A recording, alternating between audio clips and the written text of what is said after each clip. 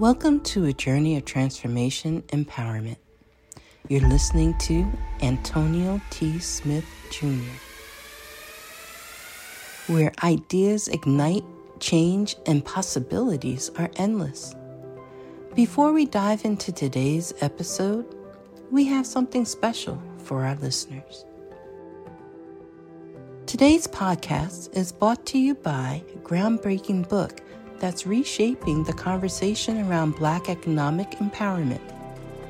It's Resegregation, Volume 1, The Power Matrix, a master plan for Black group economics with wealth creation, authored by visionary Antonio T. Smith Jr.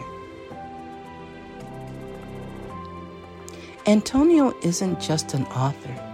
He's a former top-secret combat special operations intelligence sergeant turned millionaire. His life work championed the economic autonomy and wealth creation within Black communities. In this seminal work, dedicated to teachings of Dr. Claude Anderson, Antonio outlines a comprehensive blueprint covering critical sectors like finance, technology, manufacturing, and more. He blends military discipline with acute understanding of systematic disparity. This isn't just a book. It's a movement, a call to action to create lasting wealth and reshaping the economic narrative. Antonio's vision is clear. Drive a significant shift toward Black ownership and control. Listeners, if you've ever wondered about innovative strategies for wealth creation or how technological transformation can uplift the Black communities, then this book is for you. Join Antonio Smith Jr. on the transformative journey. Pick up your copy of the Resegregation Volume 1, The Power Matrix, today and be a part of the reshaping future. Now, let's dive into the episode and explore the possibilities that await us.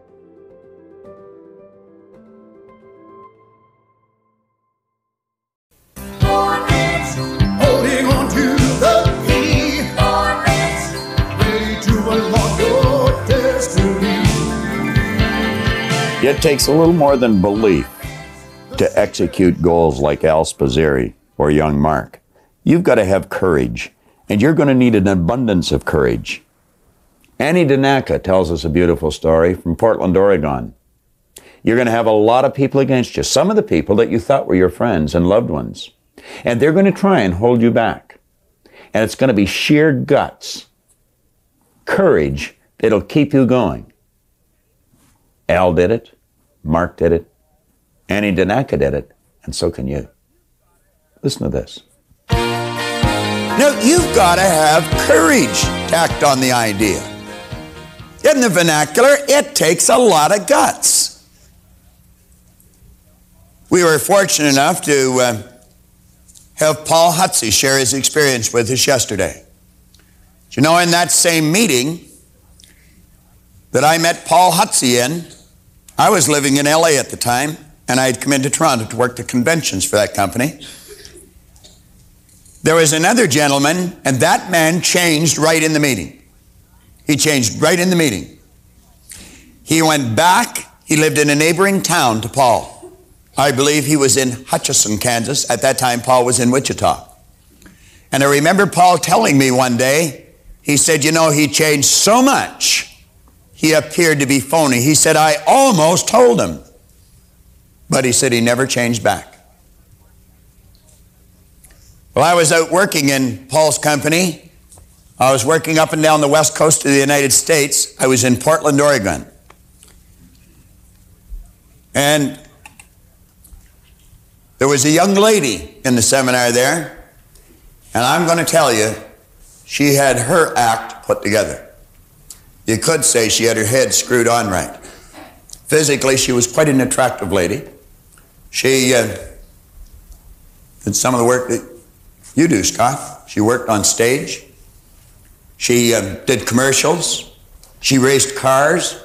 I'm talking about those great big long things with little wheels on one end and big ones on the other to go about 5,000 miles an hour for a second or two. And she won the races. She was a salesperson in Paul's company, and she did very, very well. Her name was Annie Danaka. The following Christmas, Annie sent me a calendar, and on each month was a beautiful philosophical quotation, contained beautiful truths about life. Rather than write to her, I gave her a call and thanked her for it. One thing led to another, and we got around to the point of talking about something John was talking to young Mark about. He was saying some of your peers are going to attempt to knock you off course. Well, I would go so far to say, Mark, that many of your peers are going to attempt to knock you off course. As you go to execute this big idea, understand not only do you have to adapt to the new idea, but the people around you are going to have to adapt to your new idea if they're going to accept you in their life. And it's highly unlikely that they are going to adapt. You see, the people you've been associating up to now, they've been earning $18,000 a year, Al. And I would imagine some of those people probably have quit talking to you.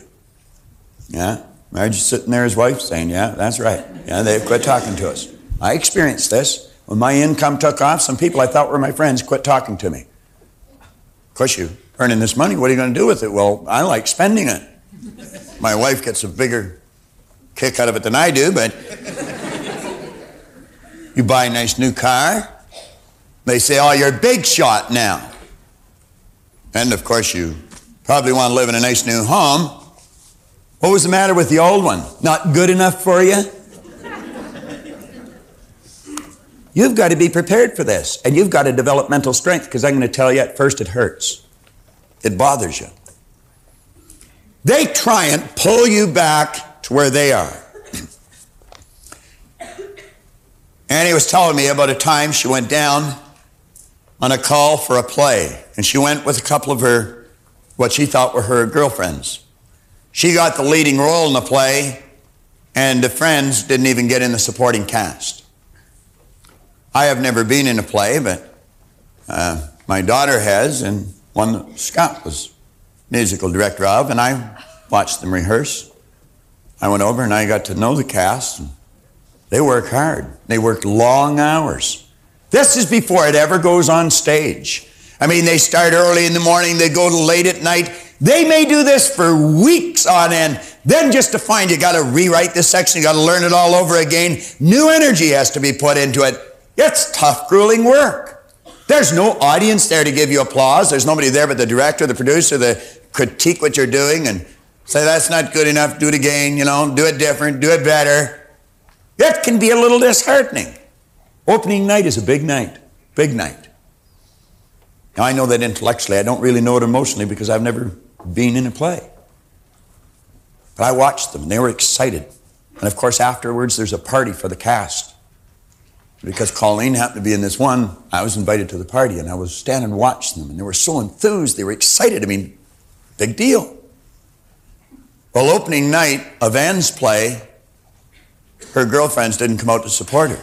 And that's usually a time, I know that one that I'm referring to with Scott, that Colleen was in.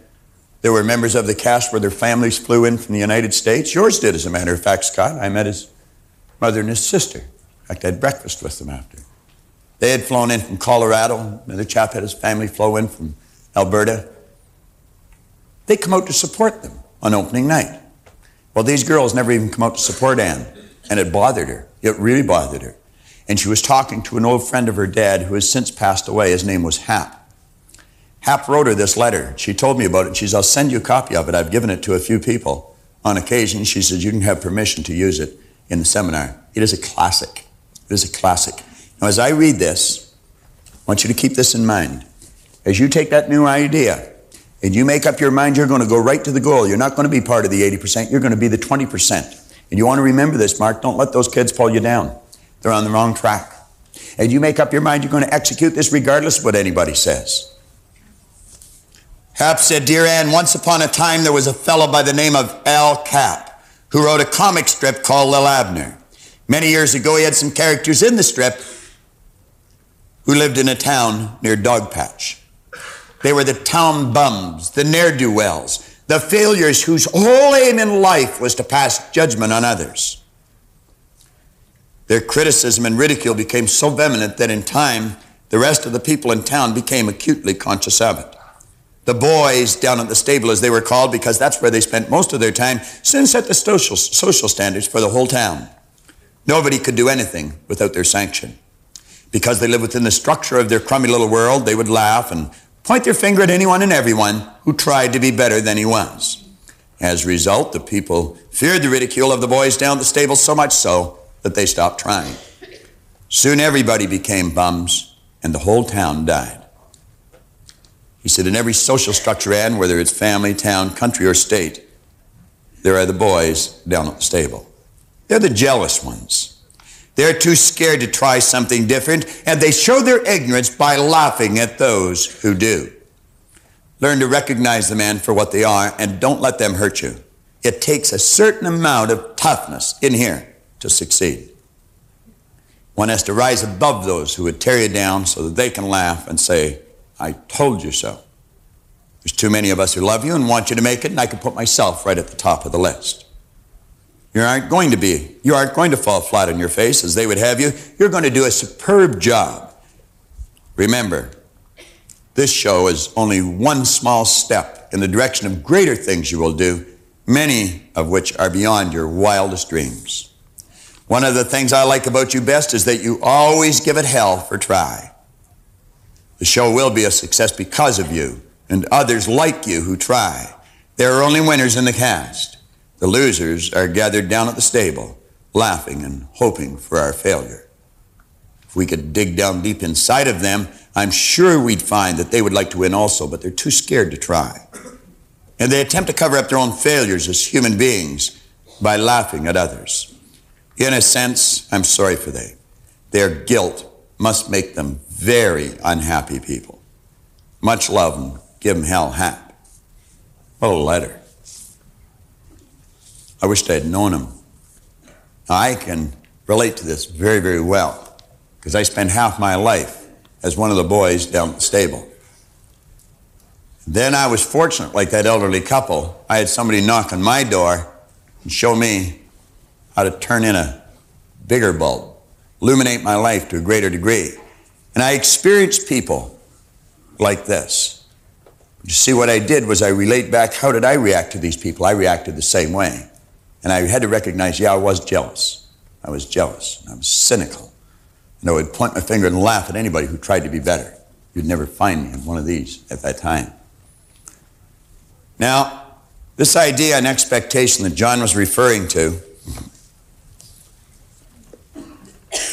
I have come to the conclusion that as you study the laws of your being, that giving and receiving is one of the laws. It's the action-reaction where John was using a little dynaswing. And I found out as you give, you learn how to receive. And the more you give, the more you receive.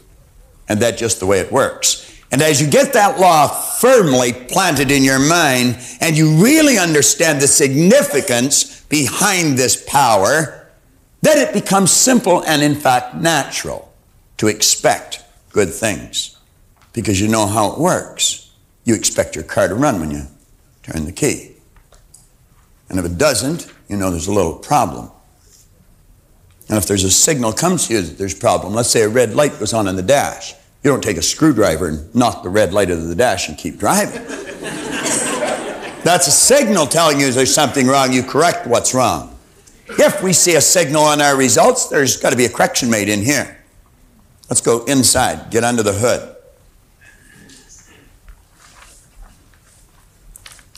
As I mentioned a moment ago, we were fortunate enough to have Paul here yesterday. I'm going to ask Paul to come back down here. Now,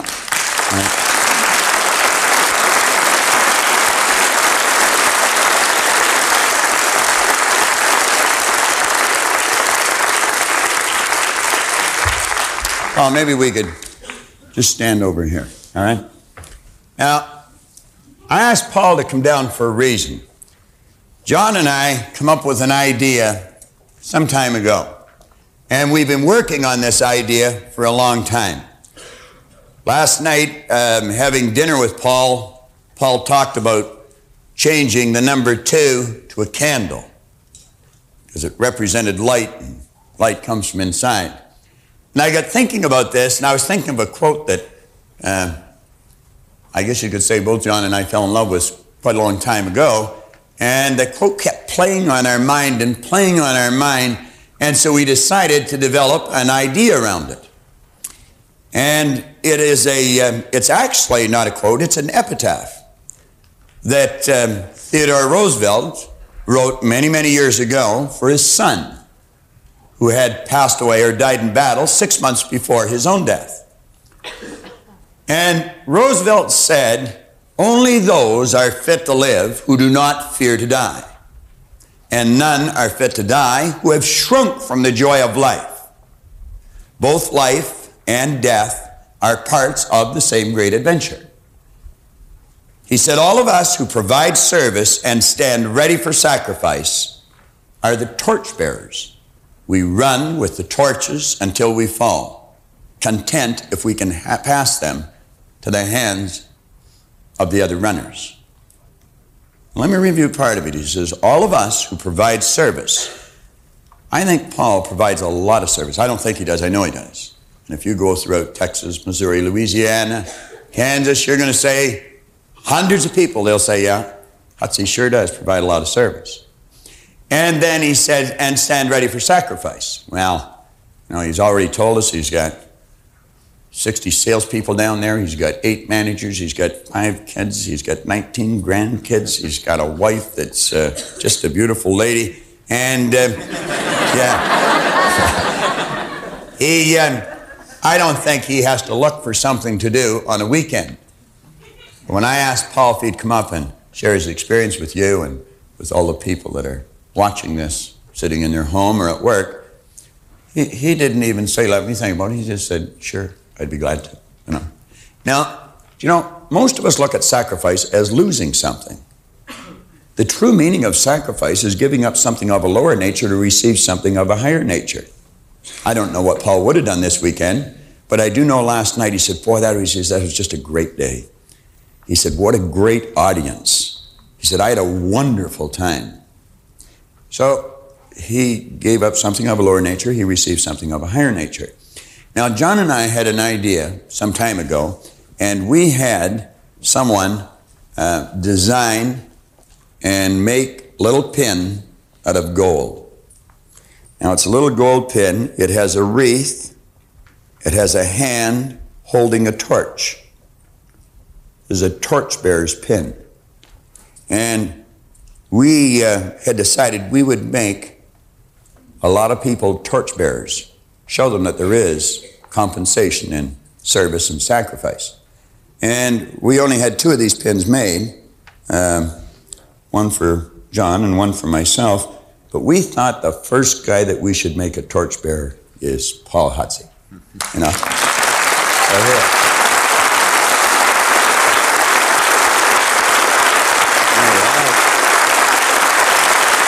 Thanks, Bob. Thanks a lot. Good hand.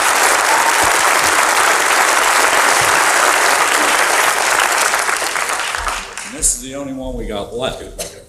So. Wasn't that nice?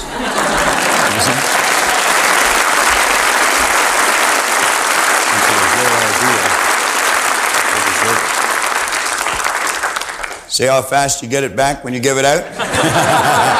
And I'm going to tell you, that was spontaneous. We were talking last night, and I said the only time you give is when you don't think about it. It's just automatic. It's got to be spontaneous. You have to think about it, you're trading.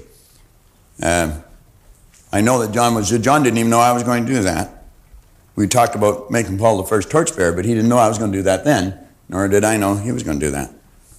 Now, you get locked into this idea. What you want to do is fall in love with what you do. The results you get are the compensation you receive for what you do. Now, there's a difference between expecting something and wanting it. Don't see this as a difficult task. On page 33, what I want to suggest you do is take and write down the left-hand side of page 33, about every third line. Puts family life right at the top on the left-hand side. Right on the left-hand side of the page down here, on the first line, put family life. Drop down 2 or 3 lines, put social life. Come down 2 or 3 more lines, staying on the left-hand side, put business life. Come down a little further and put income. Come down a little further and write health. Now, they're just some suggestions of areas of your life. I want to suggest you pick out some more and then ask yourself, have I just been wanting these because wants are here in the consciousness? Expectation is in here. And you can want things, you can see them, and you can have them in your consciousness. If you don't plan them in here, you're not going to get them. And I want you to take some time and really think about that. And don't just pass this lesson over and go on and do whatever you're going to do. This is the lesson. It's important that you get them. This is how you get yourself involved. You develop the understanding. It motivates the action, which changes the results. And that's what we said. It's the understanding and application. On page 34, quote at the top of the page, I believe John did that much better than I could do it here with young Mark over here. So desire is the effort of the unexpressed possibility within, seeking expression without, through your action. It's the idea that's cooking in every cell of our being. It's the act that's bubbling under. There's something inside wanting us to go out and do. It's the idea wanting to be expressed. And don't be disheartened if it doesn't happen when you think it's supposed to happen. John mentioned yesterday there's a season for sowing and there's a season for reaping, but you never do both in the same season. When you plant the seed, understand that the idea is a non-physical seed, but it's every bit the same as a physical seed that you plant in the ground. Recently, we were having some work done around our house. There was a strip that we had filled in. It was a bit of a ditch. We had it filled in, and we were going to have it sodded. And the gentleman that was working on it, he said, this is an excellent time of year to seed. He said it would come through in a week. I said, really? He said, it'd be a lot less work and an awful lot less expensive. I said, go ahead and seed it. And in a week, bang, that grass was out there. It took a week for that seed. That's called the gestation or an incubation period, and that's governed by one of the natural laws of the universe called the law of gender. All seeds have a gestation or an incubation period. I believe the seed for a baby is about 280 days. I've never seen a man coming home after a young lady's gone to the doctor and she come home and she says, darling, blessed event's going to take place. 90 days later he comes home and he says, well, where is it? Oh, it isn't going to work. No. It's like James Allen said, we wait as one who understands. When spirit rises and commands, God is ready to obey. There's a gestation period. You plant a seed for a carrot. I understand it takes 70 days. We have gained a conscious understanding of what the gestation period is for almost all physical seeds. But remember yesterday we were talking about the water and the steam and the ether, and we were talking about the only difference between the physical and the non-physical is in density or amplitude of vibration. It's exactly the same. Well, keep in mind that an idea is exactly the same as the physical seed. It's exactly the same, only appears different to one of these things we call our sensory factor. But it's exactly the same, and it's governed by exactly the same law. The non-physical world and the physical world is all governed by the same law because it's the same world. It's the opposite side of the same thing. But you cannot see that with your sensory factors. You've got to see it with an inner eye of understanding. On page 34, we say, in other words, your idea, your dream, or goal can only be desired once it has been properly planted in this creative universal intelligence. And we suggested how you do that. You do that through constant spaced repetition, and you do it in a totally relaxed state. I don't think you write very good music, Scott, when you're uptight and things are bothering you and you got real pressing problems. You see, tension tires, relaxation rests and renews. Relaxation opens the chakras and lets the power flow freely through you. And that's really what you are as a channel. Use your relaxation, your visualization tape. You say, however, once your desire has been firmly established, it is the expectant attitude that ensures your goal or dream is not uprooted or replaced by any opposing idea. You see, when you understand how this power works and your conscious relationship to it, you're not going to be knocked off track by circumstance because you are expecting the right thing to happen. Like Paul Hutsey said, he said, I found the 10-acre lot because I was looking for the 10-acre lot. Most people don't expect it. They just think because they've changed vocations, they've changed towns, they've changed spouses, they've changed clothes, they've changed cars, that everything's going to happen. You don't change the kitchen by painting the outside of the house. If you want your results to change permanently and dramatically, you got to change them inside. Now we're on page 34. Therefore, it is imperative that you understand the following 3 points from Genevieve Brevan's phenomenal book, Your Invisible Power, John was working with earlier. For they will help you to develop the understanding you need to form the expectant attitude. Now, let's take a look at these 3 points. All space is filled with a creative power. It's not just inside, it's like we said earlier, it's everywhere. This creative power is amenable to suggestion. You create the idea, and as you get emotionally involved in it, you've placed it in the universe, and the entire universe comes to your beck and call. Such a phenomenal idea for us to grasp. We say the creative power only works by deductive methods. John covered that early yesterday. What do we mean by that? Deductive methods. It only has the ability to accept the idea and move it into all its necessary parts for the manifestation of the idea. It has no ability to add one fact, one idea, one thought. It cannot add anything to it. It's like a mold. What you pour in, that's what you get back. This creative power only works by deductive methods. You build the picture. I'm telling you, just think about it. You can build a picture in your mind. You turn it over, and that's the way your life starts to go.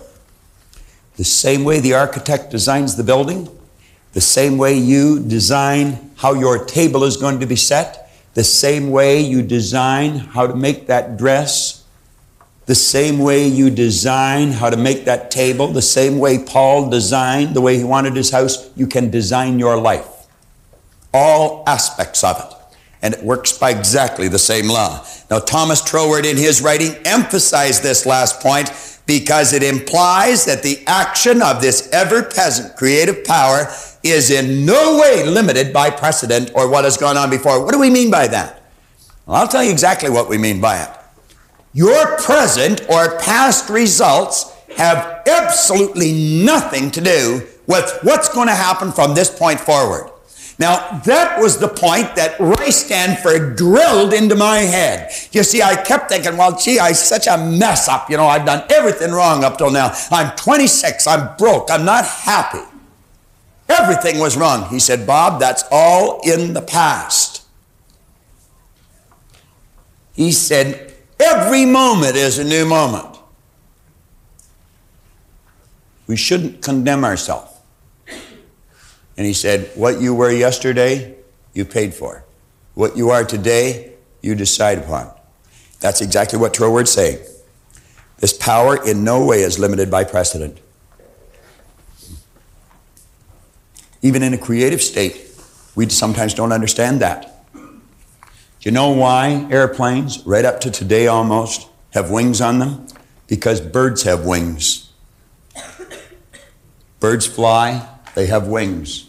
If you're going to get a plane to fly, you got to put wings on it. Do you? No. We've got planes flying without wings today. You know why? Never did need wings. But you see, the thinking was, to a degree, limited by precedent. Birds fly with wings. Planes have to have wings. Planes do not have to have wings. You're creative. If you can visualize it, you can do it. It doesn't matter what it is. That's what Hill said. Anything the mind can conceive and believe, it can achieve. He said, in other words, this universal creative power creates a creative direction from the idea or image that you impress upon it.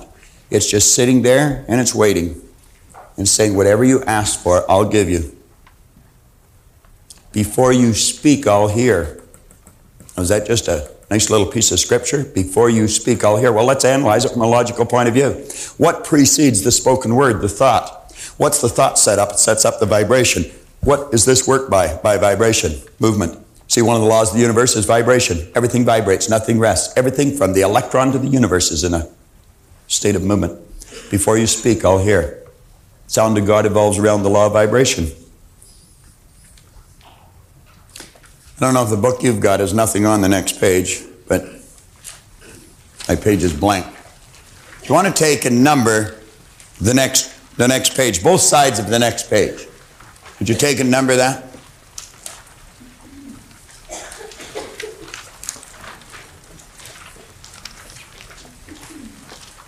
Now, how many of you, or did you, write 35 and 36 on the next two pages?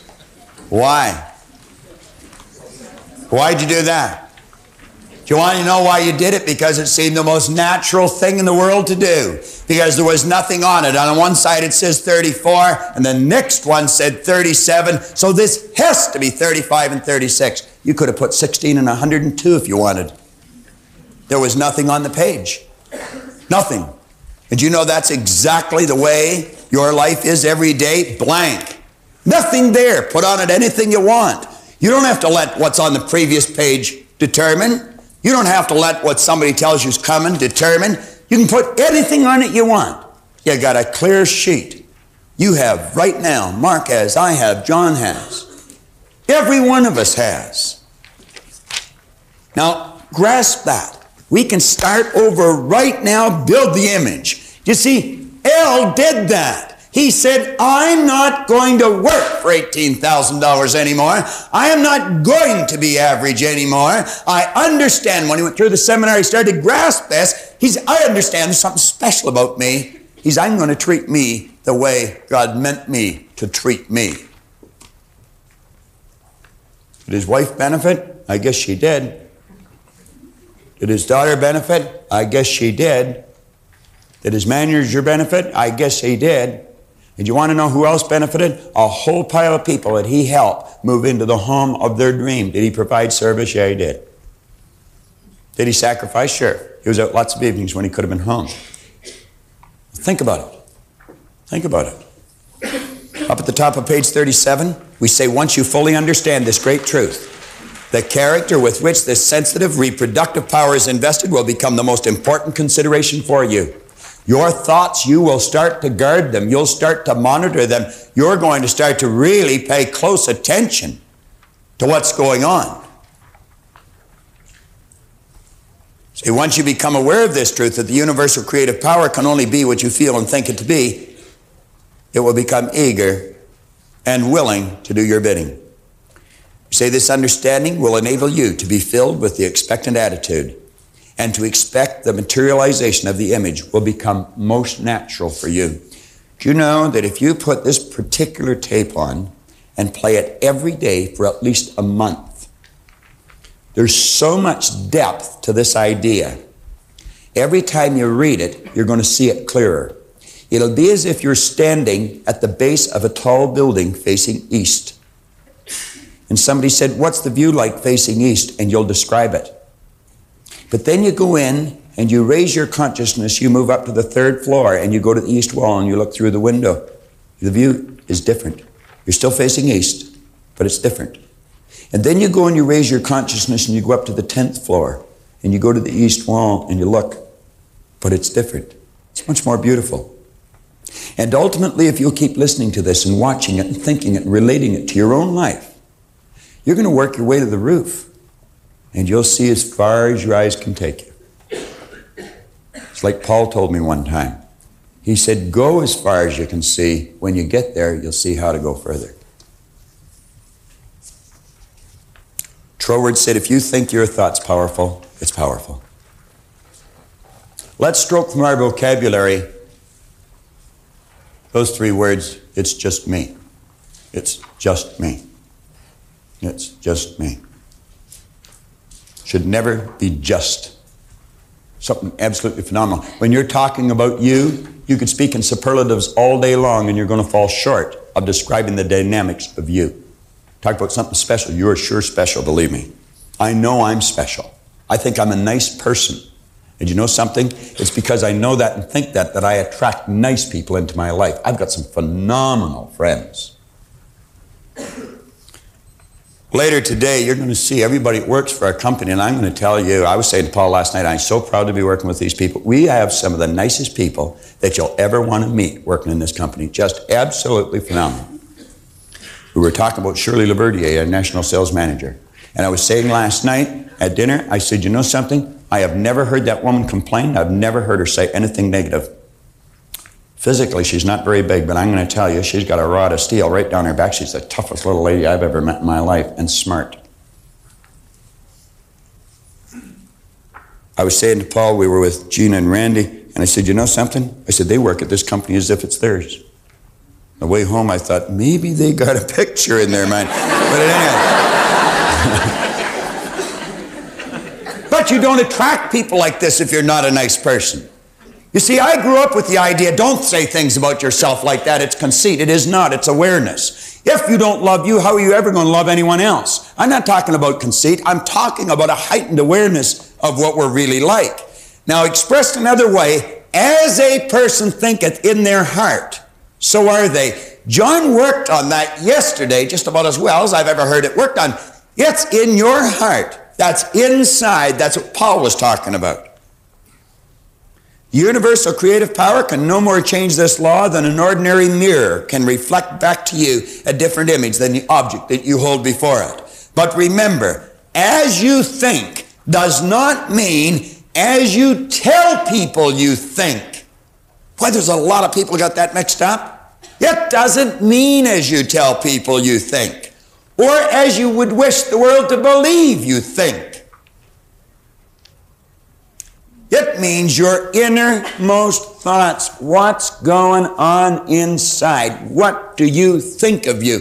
The more you study you, you're going to find your belief system is based upon your evaluation of something. The more you evaluate you, the more you're going to believe in you. It means your innermost thoughts. That's a place where no one but you knows the truth. Your sanctum sanctorum. That's where you go to the closet and you close the door. Inside.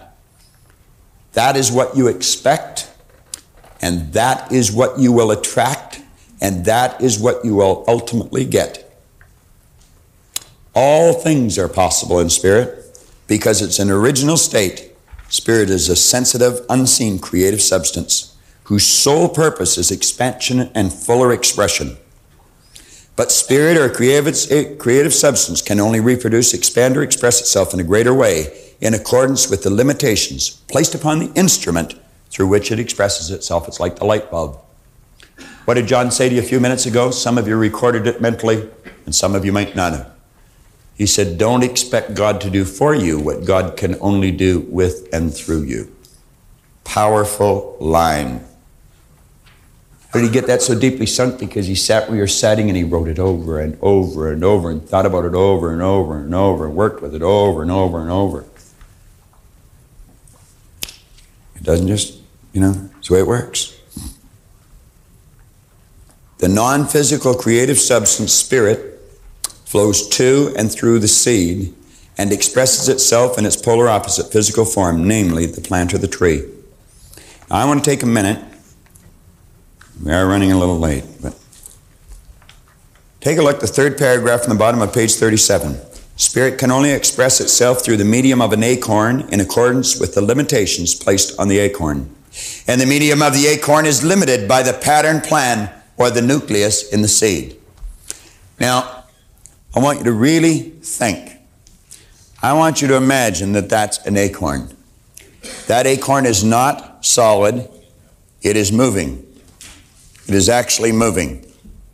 That acorn is a mass of energy in a high speed of vibration. And at the present time, that acorn would be disintegrating because it can only do one of two things, create or disintegrate. It's disintegrating because it's not in an environment that's conducive to its unfoldment. Why do you think I suggested to Brian to get in with the big hitters? Dr. Livingston proved that from Harvard back in the 60s. He took a person that wasn't doing well and he placed that person with people that were doing very well, and that person's productivity went up. Get into the right environment. That acorn, if we took the acorn and we planted it, let's say that's the acorn, and we plant the acorn below the earth's surface, instantly and automatically, that acorn would start to attract particles of energy to it. If I took 2 drops of water and I moved them together, what would happen? They'd become one. If I took a drop of peanut oil and a drop of water and moved it together, what would happen? They'd repel. Why? Because they're not on the same frequency. They're both massive energy, but not in harmonious vibration. There's all kinds of particles of energy in the earth that are not in harmony with the vibratory rate of the acorn, but they won't be attracted because they're not on the same frequency. Now, that acorn has a pattern plan or a nucleus in it. You'll hear many people say the oak sleeps in the acorn. That's not true. You'll never find an oak tree in an acorn. You can dissect it with the most powerful microscope you'll ever get your hands on. You'll never find an oak tree in it. Do you know why? There isn't one there. The oak tree's in the universe. Where does everything come from? Everything just is. Everything is an expression of the same thing. Everything, all supply comes from one infinite source, a non-physical source. Same as your money, your health, and everything else. This acorn has no ability to alter its state of vibration, so it keeps attracting little particles of energy, just like a magnet. And as they join with the acorn, it's like the drop of water. Keep adding drops to it, and pretty soon you're going to have a big puddle. This thing has to what? Expand. We call that growth. And a shoot comes out of the bottom, and another little shoot comes out of the bottom. Pretty soon a shoot comes out of the top, and it bursts through the earth into the atmosphere. And from the atmosphere, particles of energy, unseen to the physical senses, but not unseen to this power, and it's attracted, and that thing starts to grow, and pretty soon it has roots, and it has a trunk, and bark, and branches, and twigs, and leaves, and it has the whole thing. Do you know why? It cannot change its state of vibration. It's locked in. That's why an acorn can only grow into an oak tree. Carrot seed can only grow into a carrot. Want to know what makes us unique? We can grow into anything we choose because we build the idea, it becomes the nucleus, it controls our vibration, and that dictates what we attract to us. You know what our problem is? We're growing into an oak tree one day, a carrot the next, a maple tree the following day. And you know why we do that? Because we don't see what we think with our limited awareness is coming to us on time. We want the leaves before we even get the roots. Won't work. Never has, never will. Get locked into your idea and stay in that vibration regardless of what's happening. I've often said you'd have to put a great big bullet right through here to get me to stop doing what I'm doing. I don't want to do anything else.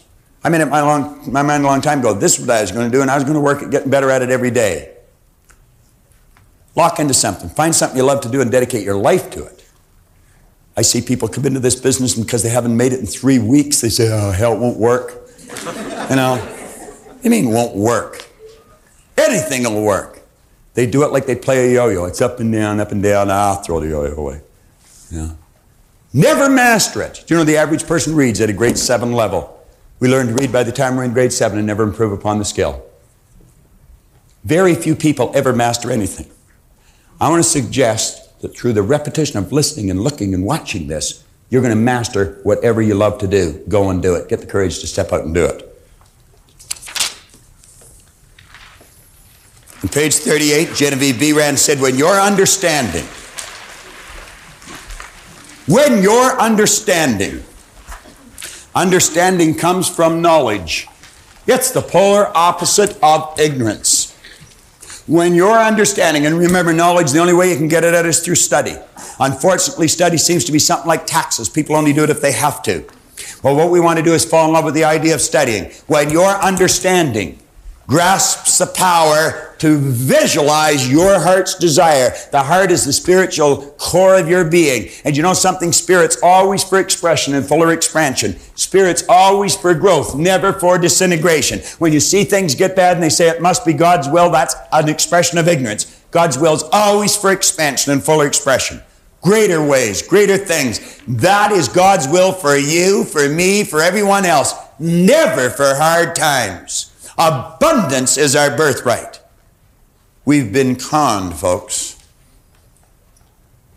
She said, when your understanding grasps the power to visualize your heart's desire and then hold it with your will. Don't let some peon suggestion knock the idea out of your mind that you can't do it because you never have up till now. Hold the idea with your will. Concentrate. Do like Napoleon. He said, I see only the objective. The obstacle must give way. Do like he did, but don't be like he was. He wasn't a nice person. She said, when you do that, it will attract to you all things requisite to the fulfillment of that picture, and it'll attract it by the harmonious vibration, the law of attraction. You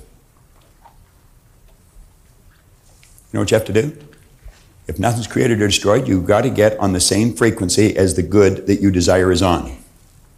There's music in this room right now. You don't hear it, but it's here. If I brought in a little transistorized radio and turned it on, you'd hear the music. Did I invite the music in, or did I tune into something that was already here? And all I have to do is change the dial and I get different music, and change it again and I get different music. And what am I doing? I'm tuning in on different frequencies. And as you get the image and get involved, you alter the frequency you're on. Therefore, you attract whatever's on that frequency. You want poverty? Tune into it.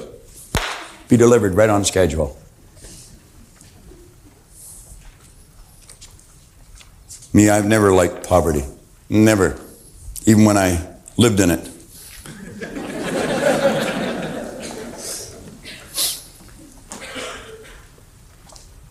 Now the rest of page 38 is pretty, well, self-explanatory.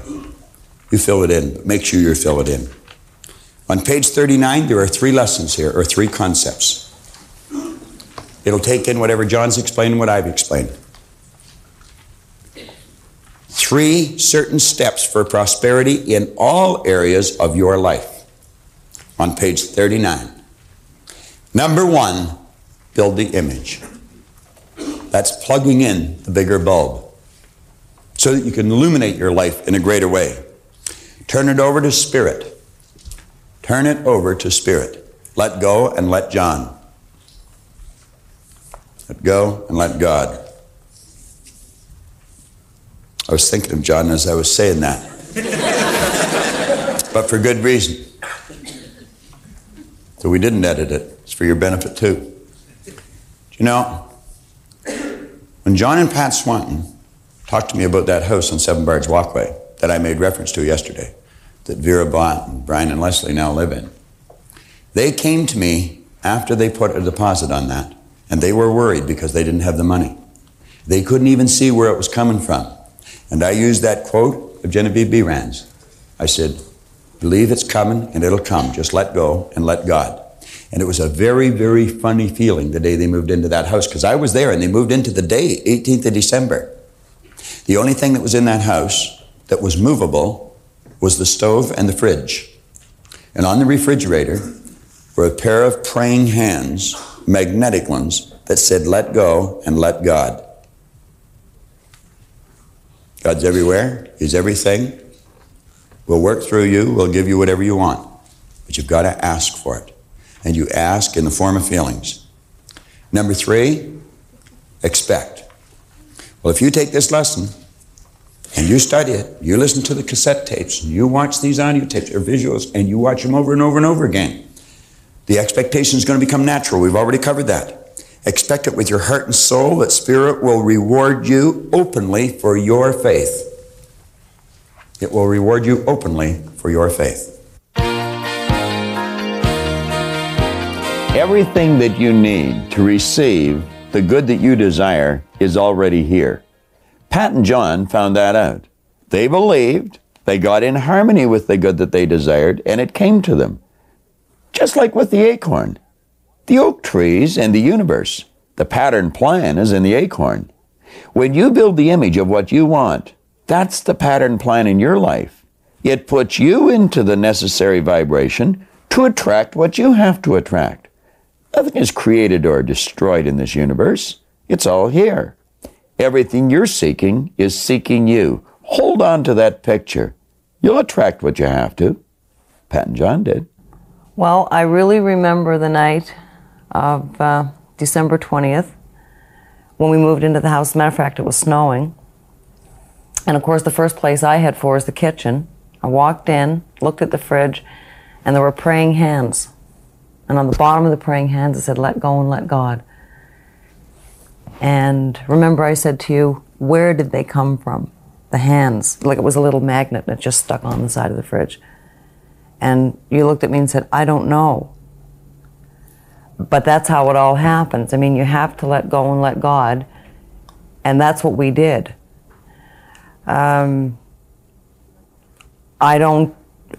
It was an incredible evening. I remember that we must have been doing something upstairs, and somebody came to the door. John, remember you and I went running downstairs, and there was nobody at the door, but there was a package inside the door to the right hand, and it was a lovely blue box, and it said Burke's at the top. I said, "John, we've got a gift." And took the thing upstairs and opened it, and it was an hourglass in there, and it was a gift from Bob, because he knew we were moving into the house. Well, he had faith that we were moving into the house. He didn't know exactly that we would. And gosh, it was a really special time. I mean, we had a mess like you can't believe, but it really didn't matter. We were in the house, we had all our stuff in there, and it was just a phenomenal time. December 20th was a great day for me.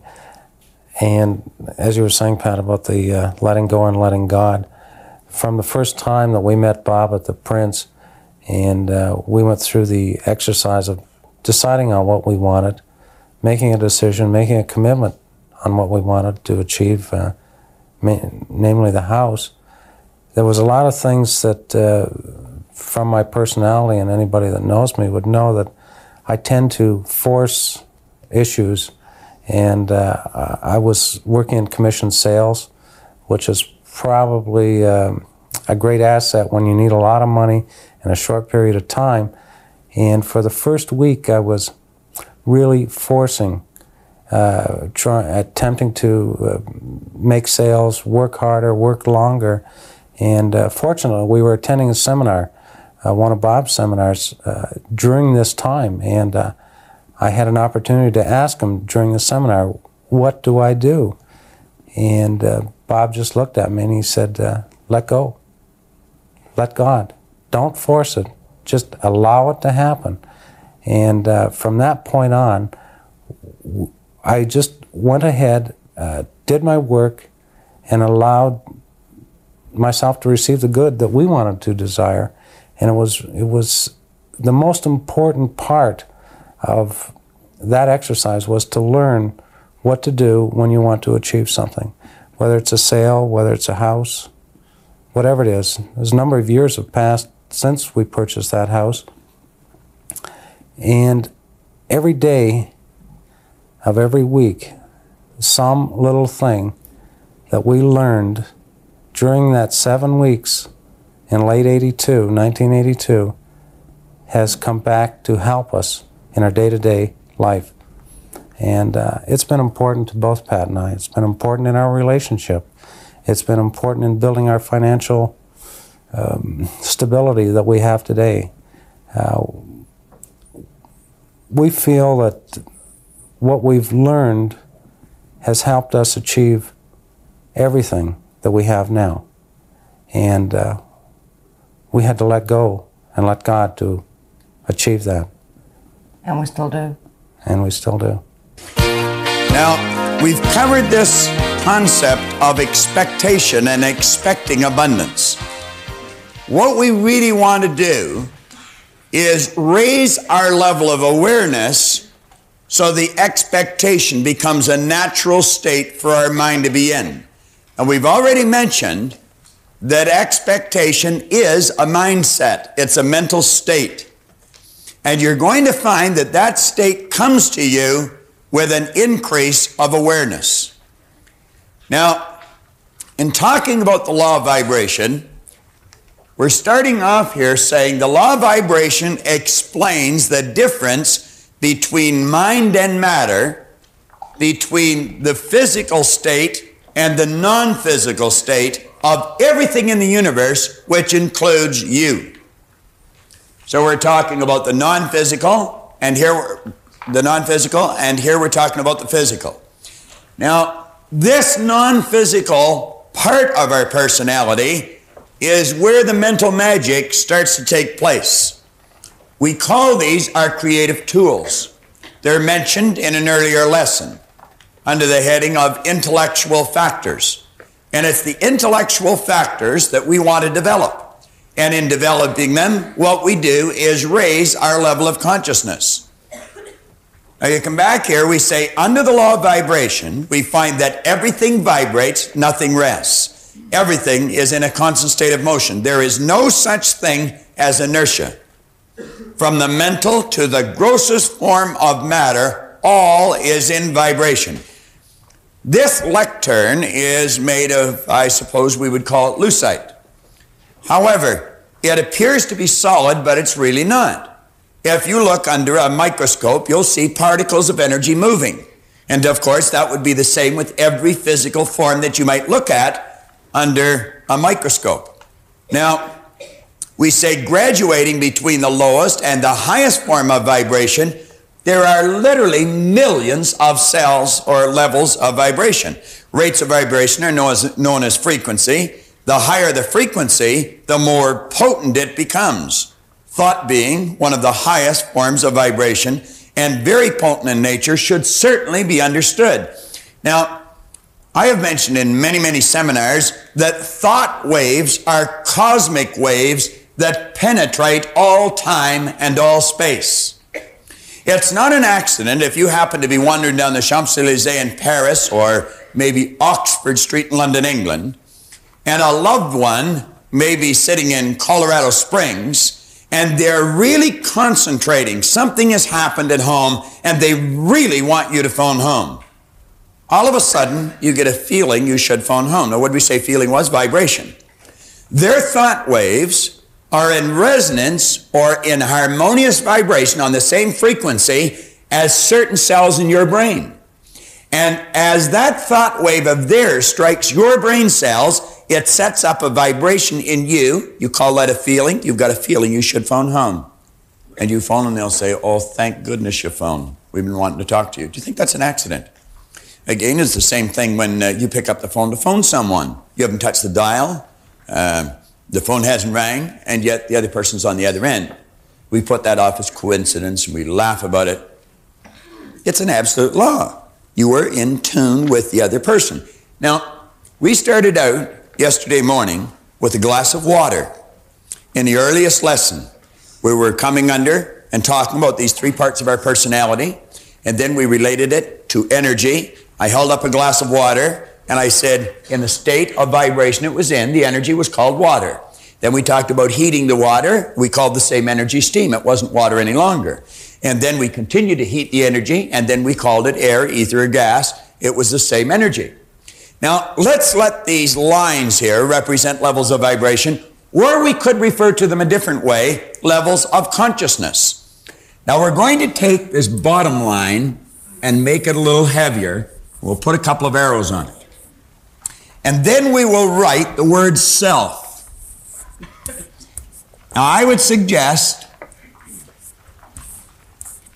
that in your exercise book, on the opposite page to the law of vibration and attraction, that you make a drawing like this. Now, underneath, we'll write the word simple.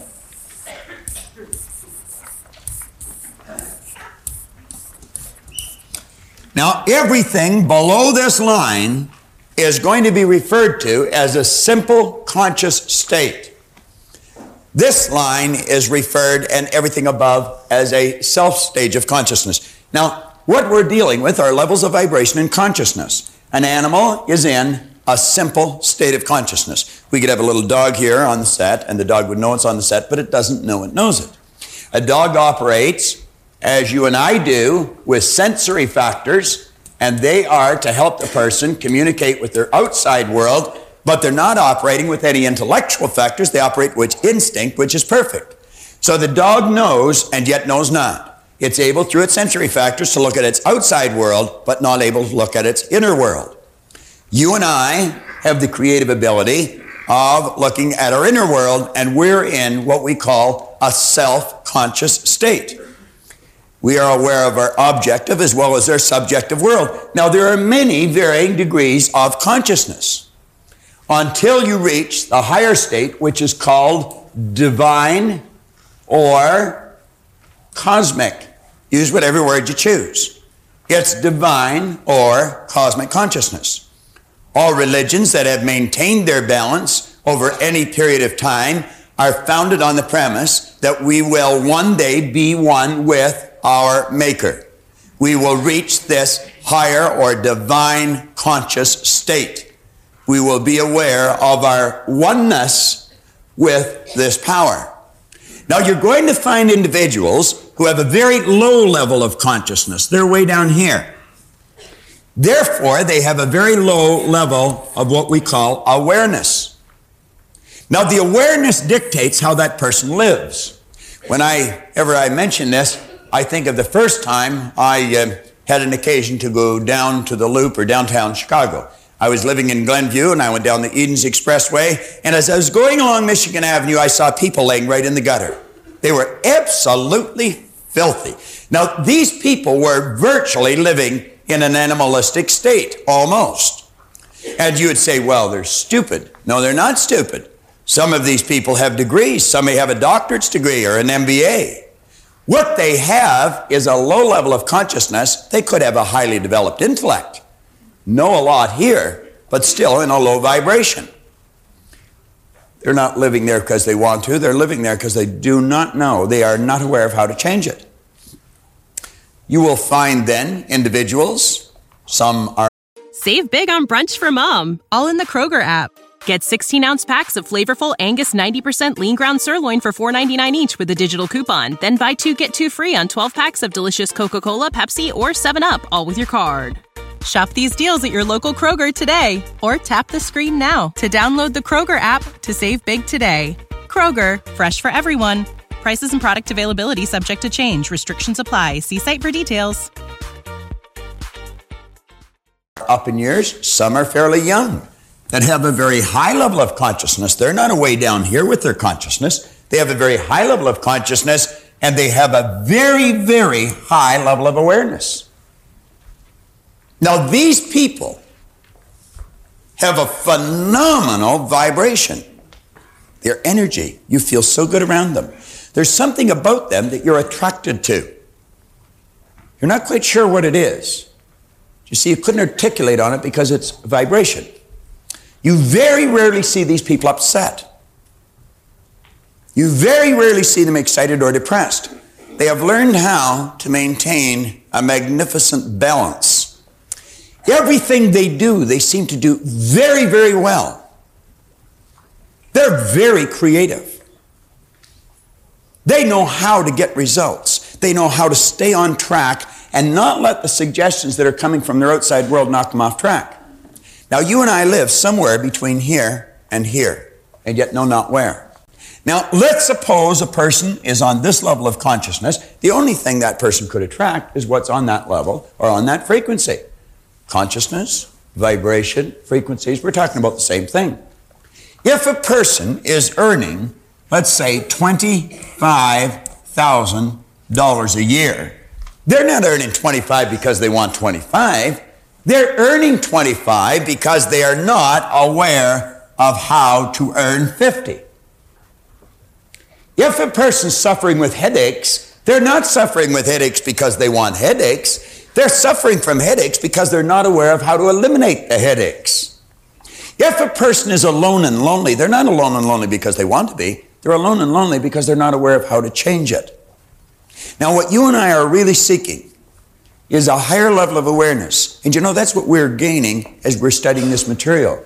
The more often you watch this, the more you're raising your level of consciousness. Now, what you're really doing is raising your level of awareness. And we're going to get to the point where we're very, very tuned in. We say the law of vibration could be explained in many ways for various purposes. In this seminar, it is our intention to confine it to thoughts, an effort to improve the quality of our life. Now, I'm just going to touch on the first couple of pages, and then John's going to come up and tie this in on this board to goals. Because that's what we really want to know. We want to know, how does reaching the goal and the awareness of vibration, how do they connect? Where's the connection there? Well, the more we understand this, the more we'll understand what I'm saying here, because everything vibrates. So what we want to do is get into harmonious vibration with whatever good we desire. We say here on the bottom of page 41, third paragraph in the bottom, for you to grasp a clear understanding of how you can actually take dominion over your results, to understand how and why thoughts and things come into your life as they do, you must go back to this basic premise which we started with in the very first lesson, where I held the glass of water and talked about the energy. We called it water, we called it steam, we called it air, ether, or gas. It was the same energy, it was just altering its level of vibration. Now we say energy is neither created nor destroyed. All science and all theology have taught us that for, let's say, for the past 6,000 years at least in recorded history. Now, everything is merely in a constant state of vibration, being manifest in all varying degrees of vibration. We have the ability to alter the vibratory rate of anything. I could take and alter the vibratory rate of this lectern. Call it lucite. I could turn it into air, ether, or gas. I did that yesterday with a dollar bill. Just 1 minute it was paper, boom, the next minute it was air. I had the choice, I had the ability to do that because I'm a creative being. I do have dominion over. Well, now we know that with simple little things. Let's use it for higher things. We say with free will and the other many mental factors we possess, in our marvelous mind, you have the co-creative ability to cause vibratory change to take place as you choose. If I'm not feeling good, negative vibration, I can switch the idea in my mind. All of a sudden I'm feeling good, positive vibration. How's that controlled? It's controlled by the various ideas that I will choose to entertain from time to time, build here and plant here. Because whatever goes in here dictates the vibration my mind body is in. And we must understand mind body are one and the same, not two. Not two. Now with free will, reason is one intellectual factor, will is another intellectual factor. Reason gives us freedom, and the will gives us the ability to lock into an idea and control our vibration. And stay in the vibration we must be in to attract something that's already here. It's like the way to fly the airplane was already here. We say the lack of ability to exercise this tremendous power for good is caused by ignorance. Now remember I put knowledge over here? And I said, through study, you develop understanding. Let's look at the polar opposite. Through ignorance, a person gets into a state called worry or doubt. They don't have the understanding of how to change vibration. They don't have the understanding of how to control what's going on the inside by blocking out what's going on the outside. Now, if a person is in this psychic state, that's called a mental disease. They're worried. They think they're not going to get what they need to look after what they say they have to look after. That worry, when it's impressed and changed into an emotional state, it then turns into something that's more commonly referred to as fear. That fear energy has to be expressed through the only instrument it can be expressed through, the physical body. Instantly and automatically, the body moves into a vibration more commonly known as anxiety. Now, the anxiety we usually treat with Valium. However, we have not looked after the cause, we're treating the effect. And the anxiety, of course, moves into disease, which moves into decay. It's like St. Clair Lewis one time said, we don't die, we kill ourselves. What's the polar opposite to this? Well, with an understanding of this law, of this expectant concept that we've discussed, with what John's going to tie in here now to our goals, you never have to worry about whether you're going to reach your goal. through the repetition of hearing and studying and watching and learning this information, you'll never fear whether you're going to get there. Because you see, understanding gives us the ability, if we cannot see the positive circumstance on the outside, we can build it on the inside. That's why Napoleon said, circumstance, hell, I make them. George Bernard Shaw said, people are always blaming circumstance for what they are. He said, I don't believe in circumstance. The people who get on in this world are the people who get up, look for the circumstances they want, and if they can't find them, they make them. They have the understanding they can do that. And through doing that and getting emotionally involved, they then set up an emotional state that's quite opposite to fear. It's called faith. The faith must manifest on the physical plane as health or well-being. Now, this could be in our social life, could be a healthy body, healthy bank account, healthy business. Name it and claim it. So you can see, it really makes a lot of sense to know how to take control of this. We say, let there be light. And there was light. Let there be light. You'll never force light. Light is consciousness. Force negates. Force only works in the physical plane of life. On the mental plane, you have to let it happen. You just let it flow into your consciousness. Flip over to page 42. Page is self-explanatory. I've been talking all the way along. I talked about the importance of environment. We were using Nino's office as an example. It's got a lot of heavy hitters in there, big producers, positive people, people with high expectation, with real worthy goals. I introduced Grant Sylvester yesterday, and I do a lot of work with their company. They got a big company. It's an effective company. That company started 4 years ago with financial planning centers. They have about 90 centers now across Canada. The first center started about 4 years ago in Moncton, New Brunswick. Don McKay and Fern Robichaud started that center. Most people would expect to maybe earn a profit in the first 2 or 3 years. They think that was pretty good. These two men earned $250,000 the first year in business in Moncton, New Brunswick. Now, Moncton is not the economic capital of the world. How did they do it? It doesn't matter where you are outside. It's like Paul said, it's where you are inside. Don McKay and Fern Robichaud expect the best. Grant Sylvester and the executives in that company expect to attract people that want to open businesses, and they attract them. And the people are very successful. This page, 42, focuses on that. It talks about the positive and the negative personalities. We made reference yesterday to Raymond Aaron's Millionaires Club. He has attracted a group of people. Every one of them want to learn to be a millionaire. He's a pretty good guy to teach them. The guy's a millionaire. How do you become a millionaire?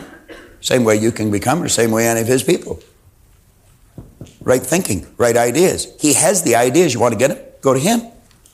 Does he give them to you for nothing? No. Servant's worth is higher. But it works. Why?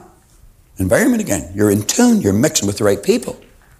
Now, if you're a negative person, in other words, you're choosing negative ideas, you're worrying, fear, and anxiety, you know the only thing you can attract? The people that are vibrating on that frequency. You're going to attract other negative people. Misery loves company. That just isn't a cute saying. Birds of a feather flock together. Now, if you're a heavy hitter, understand this. Eagles don't flock. Sparrows do. Big difference. And the heavy hitters, they're all attracted to each other. They go to the same clubs. They take the same kind of vacations. They drive the same kind of cars. They live in the same neighborhoods. Now, if you're not one, how do you become one? Mix with them. You choose your environment. That's exactly what I did. 27 years ago, I was sitting in a bar here in Toronto. That's where I used to spend most of my time and all my money that I could beg, borrow, and steal. I very rarely earned very much in those days. One day I picked up a glass and I looked at it and I looked around and I thought, they're all bums in here. They were. Then I thought, geez, I must be a bum too because I'm always here. I'm one of them. They're one of me. You know what I said? I put the glass down. I said, I'm never coming back as long as I live. And I never have. I never have. And strange thing, none of them have phoned to see how I am. That's almost 30 years ago. They never missed me, did they, Mark? Never did. No, they don't even know I'm gone. On page 43, we're talking about our connecting links. Slowly but deliberately see with your inner eye of understanding how you connect with the good that you desire. We say two objects whose electromagnetic fields are the same have the same frequency, therefore they are in resonance, in harmony, or have a rapport. When two objects are in resonance, or well within the same sphere of relative motion of each other, vibration can be transmitted from one to the other through the medium of the electron. Resonance is concerned with the electromagnetic field surrounding the objects. We find that a globe on a chandelier will vibrate in resonance with a certain key on the piano, yet it will not vibrate to any other key on the piano, just the one. Music is vibration, I think, isn't it, Scott? That's what it is. Why do you think music will make you feel so good sometimes?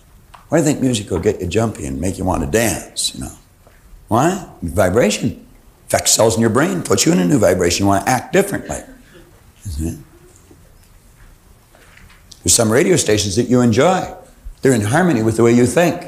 There's some that drive you crazy. They're not in harmony with the way you think. But there's a market for them all. We say all electrical, on page 43, around the middle of the page, all electromagnetic waves or quantums have their rate of frequency, which means the number of changes in direction per second. The electric wave spectrum is in a scale of vibration and is divided into regions. One must remember that these regions are not actual divisions, but merely arbitrary spaces covering frequencies that manifest in our senses in different ways. Each region blending into both the one above and the one below, like we said, like the colors of a rainbow. Now we say the earth and the universe are all but degrees in one scale and are in their basic nature the same. The difference be solely a matter of degree or vibration. All manifests of the same energy. Do you know that when you grasp this idea, all of your prejudices will disappear. It'll disappear. Just like the negative consciousness we're going to show you in the next lesson. They'll disappear. And you know why they'll disappear? Because of understanding. It's the removing of ignorance. Now read this last paragraph carefully. When the world understands this truth, that everything is an expression of the same thing, we will see that all people are the same. They only appear to be different. How do they appear to be different? They appear to be different to our physical senses, our lowest mental tools. The dividing lines are not borders, color, or language, but ignorance. You attract whatever or whomever you are in harmonious vibration with. The results vary. The people remain the same. The results vary. The people remain the same. We may see a black man and a white woman, or a white woman and a black man. You know what I enjoy watching when I see that? I enjoy watching the people around. Watch the expressions on their faces. The shock, the anger, the horror. Do you know what they're expressing? Ignorance. It's them that is in the bad vibration. We have got some real crazy ideas. How do we get these ideas? Well, I remember when I was a little boy, you know, in the little life that John talked about yesterday, I can remember my grandmother. She was a dear old lady. I loved her. I can remember her saying, well, they're Catholics, but they're nice people.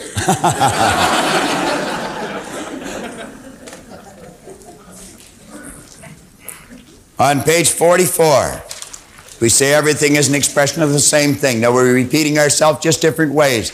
But I want you to take time and read these paragraphs carefully. Re-listen to these tapes. Watch these videos over and over and over again and tie it in with what we're saying here, and it's going to take on a different meaning. In the second paragraph, you are connected to everything in the universe and everything with you. Whether you can see it with the naked eye or not is unimportant. The only difference between one thing and another is in density or amplitude of vibration. That is the only difference. When you choose certain thoughts, brain cells are affected. They vibrate and send off electric waves. When you are concentrating on those thoughts, you increase the amplitude of vibration of those cells, and the electric waves become much more potent. Do you want your thoughts to be more potent? Develop the willpower, the will, a mental faculty. That gives you the ability to concentrate. I'll give you an analogy that you're all familiar with. It'll do exactly the same thing. You go outside on a nice sunny day, and you all did this when you're little boys and little girls, and you take a magnifying glass, and you may have a piece of paper, some leaves, or you might even have your hand there. And you take the sun, and you put the magnifying glass between the sun and the object, and you can start a fire with it. How? You increase amplitude of vibration. The rays become much more potent. They become hotter, and like that. Let's take a candle, and let's suppose I put a sign way over here on the wall. We turn out all the lights, and I'll light the candle and ask you to read the sign. You'd say, I'm not able to. And I'd say, why? You'd say, there's not enough light. That would appear to be the correct answer, but it would be wrong. The reason you're not able to read the sign is because the light is not being directed at the sign. Now, if I took exactly the same candle power and I confined it in a flashlight and I held the flashlight towards the sign, you'd be able to read it with these. See, well, the candle's here. Some of the light's going on you, some on me, all over the place. But when I confine the same candle power to a flashlight, I'm marshalling the energy and I'm directing it towards a given point, and it becomes much more powerful, and you'll be able to read the sign with these. Enough light, misdirected. We got enough power, we misdirect it. We think of too many unimportant things. Our mind's shooting all over the place. The average individual would have more ideas running across their mind in a matter of a minute than you'd find in the Encyclopedia Britannica. Just total loss of control. Know that you are originating those electric waves, and know that you are also determining the density of them by your own choice. You must also know that since you are originating these electric waves, your whole being is in that particular vibration. Now think. You're taking brain cells and you're causing them to increase in amplitude of vibration, and you're sending off a powerful surge of energy. Do you know the only energy those brain cells can take on is the same energy it's sending off? The only energy those brain cells can take on is a like energy to that which you're sending off. You focus on the negatives in another person, what kind of energy do you think you're taking on? What kind of a vibration do you think you're in? Think it might be a wise idea to focus on the good aspects of even the worst situation? I could have got upset when the yo-yo string broke, or I could laugh at myself. I've got a choice. One time I wasn't able to laugh at myself. Now I frequently do. Yeah. Higher awareness. John always has. You know. On page 45. Now, page 45 deals with something we're all familiar with. We have had magnificent instruments that's been used in the medical profession for years. And these magnificent instruments do nothing but measure vibration. The brain, the heart. And they'll tell you whether you're healthy or whether you are moving into trouble. Do you know how they can tell? By the vibration you're in. By the vibration you're in. I remember one time years ago, I had to go for a stress test for insurance. I didn't particularly like the idea of going because it was time consuming, and who wants to run on a conveyor belt for a half hour? They'd have you running up and down stairs and jumping up and off and down steps. And then they'd lay you down and they'd wire you up. You see, they would put this electrocardiograph on you. And they would measure it, and then they'd have you wait a few minutes, and they'd measure it, and then take a few minutes and take another reading, take a few minutes, take another reading. And of course, you get on there, and your heart's going, blah, blah, blah, blah, blah, blah, blah, and you're out of breath. I mean, you're just about worn out. Now, I have practiced relaxation, meditation, concentration for a long, long time. And rather than take a long time, because I was in a rush, I just instantly returned myself to a normal state. They called me a little while later, said, you got to come back for another stress test. The machine wasn't working right. That's the truth. And of course, there's a lot of people that are able to do that. You're quite able to do it. All you have to do is learn how. And we want to understand that the brain is that electronic instrument that controls the nervous system throughout the body, which is the electrical system in the body. You've heard of people having nervous breakdowns? No such thing. Person had a nervous breakdown, they'd be a puddle on the floor. The nervous system is the electrical system that keeps the body intact. They lose conscious control. Conscious control. This explains why on page 45 they do not understand how to control this magnificent electrical instrument that they live in. Your body is the most phenomenal object on planet Earth, in the cosmos as far as I'm concerned. We are truly creative beings in charge of our own world, and we're in charge because we can alter vibration.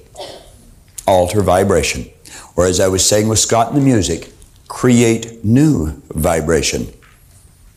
Color is vibration. Have you ever noticed if you wear a certain color, you feel better? They have found by painting hotel or hospital rooms, nice bright yellows and pinks, people get better faster. Used to be cut well, sew well, get well with the doctors. Well, now they're pink well, you know. I mean, big difference. Now, I'm going to ask you to turn over to page 46. And as you focus in on page 46, I'm going to ask that you focus on your goal. Get the thing that you want more than anything else riveted in your mind, and then take every bit of information that John focuses on this board and relate it to the goal. Don't just listen to it as information. Let this information mean something to you, and take all the ideas that he's going to come across and direct it towards the object or the thing that you truly desire. Dr. Ken McFarland, the late Dr. McFarland, the great educator, he said anything's possible if the motivation is strong enough. You'll remember Heinz Dawes, how his circumstances were not too favorable. He thought he was going to lose his house. Well, Heinz was sitting in the seminar. His fantasy became a theory. Heinz's fantasy, even though he was having difficulty maintaining his home, was to drive a new Cadillac. And it was while he was sitting in the seminar that his fantasy literally became a theory. Heinz took that theory and turned it into a fact in a short 21-day period. I got my Cadillac in 22 days after I made that promise to myself. There were certain things that Bob suggested. We went to one of the dealers in Toronto and got half a dozen brochures. I cut out the page of the car which I wanted, which was a Coupe de Ville. I had one stuck in the bathroom, one in the dash of my old car, one in the kitchen, one in my attaché case, one in the office, and one directly on the ceiling in our bedroom. You went and sat in it. You went and sat in it too. Yes, that was one of the other things. Try to get the senses involved as much as you can. So Bob suggested that sit behind the car and pretend it's yours. Smell the leather. Have the air conditioning blow on you, listen to the stereo. We got the senses involved, and this friend of mine took a picture of me in this car. I still have the picture. I also carried a little goal card with me that Bob suggested, so that every time I put my hands in my pocket, that mental picture was being recreated. I had never written so much business in such a short period of time, ever. And at that time, I was in the business about 15 years. Mm-hmm. Many of the suggestions we make in the seminar may seem immature, they may seem childish. Heinz Dawes was a mature human being. He had been an insurance agent for 15 years, but he took the suggestions that we gave and he followed through on them. He literally got a photograph of himself sitting in an automobile. Now that photograph had a real impact on Heinz's brain and ultimately on his mind, and he accomplished that goal in a relatively short period of time. Right on the first page of your action planner, we recommend that you take a photograph of yourself and place it in this square. There's a photograph of yourself. There's a suggestion that you're born rich. You're a prosperous person. Now what we want to suggest is that you get a photograph of yourself with your goal. It might be a new home. Shop around, pick out the place you like, stand in front of it, and get your photograph taken. Go and sit in an automobile. Get the picture of yourself, literally a physical picture, and hold that picture in your mind. Look at it as often as possible. Now, John Canary is going to talk to you about the importance of vibrations and goals. Vibration is everything. That's what the picture does. It puts you in the vibration. Listen to John as he elaborates on that. Now, someone gave us a number of books here not too long ago, and there's something in here that I want to share with you because I know what happens when we go through this particular session. A lot of people go away from it and they ask this question instead of studying. What do you mean by vibration? What do you really mean? Well, this is about the best definition I've ever found. Every thought changes the rate of vibration. As you are enabled to think greater, deeper, higher, and more forceful thoughts, the brain cells are refined and they become more powerful and they are enabled to receive finer vibrations. What does that mean? I say time and time again to people that we don't get what we want, but we do get what we are. Now you've got to really think about this. We don't get what we want, but we do get what we are. That's probably one of the most important things that I've ever heard. Not only heard, but it's one of the most important things I've ever learned. How do we actually get what we want? By becoming something different in vibration. Now, let me allude to something that I mentioned earlier and something Bob's been talking about quite a bit. When you talk about the attitude of an individual, I mean the total person. What you're actually stating is that my thoughts, my feelings, and my actions represent what is called my attitude. Let me ask you this. What are your thoughts, your feelings, and your actions towards your personal life? Just toward you as an individual. What are your thoughts, feelings, and actions, let's say towards your income or your business life? What are your thoughts, your feelings, and your actions, let's say towards your family life? Because you see, your thoughts, feelings, and actions is what determines your state of vibration. Your thoughts, feelings, and actions, it actually determines who and what you are, as well as what it is you're going to get. As well as what it is you're going to get.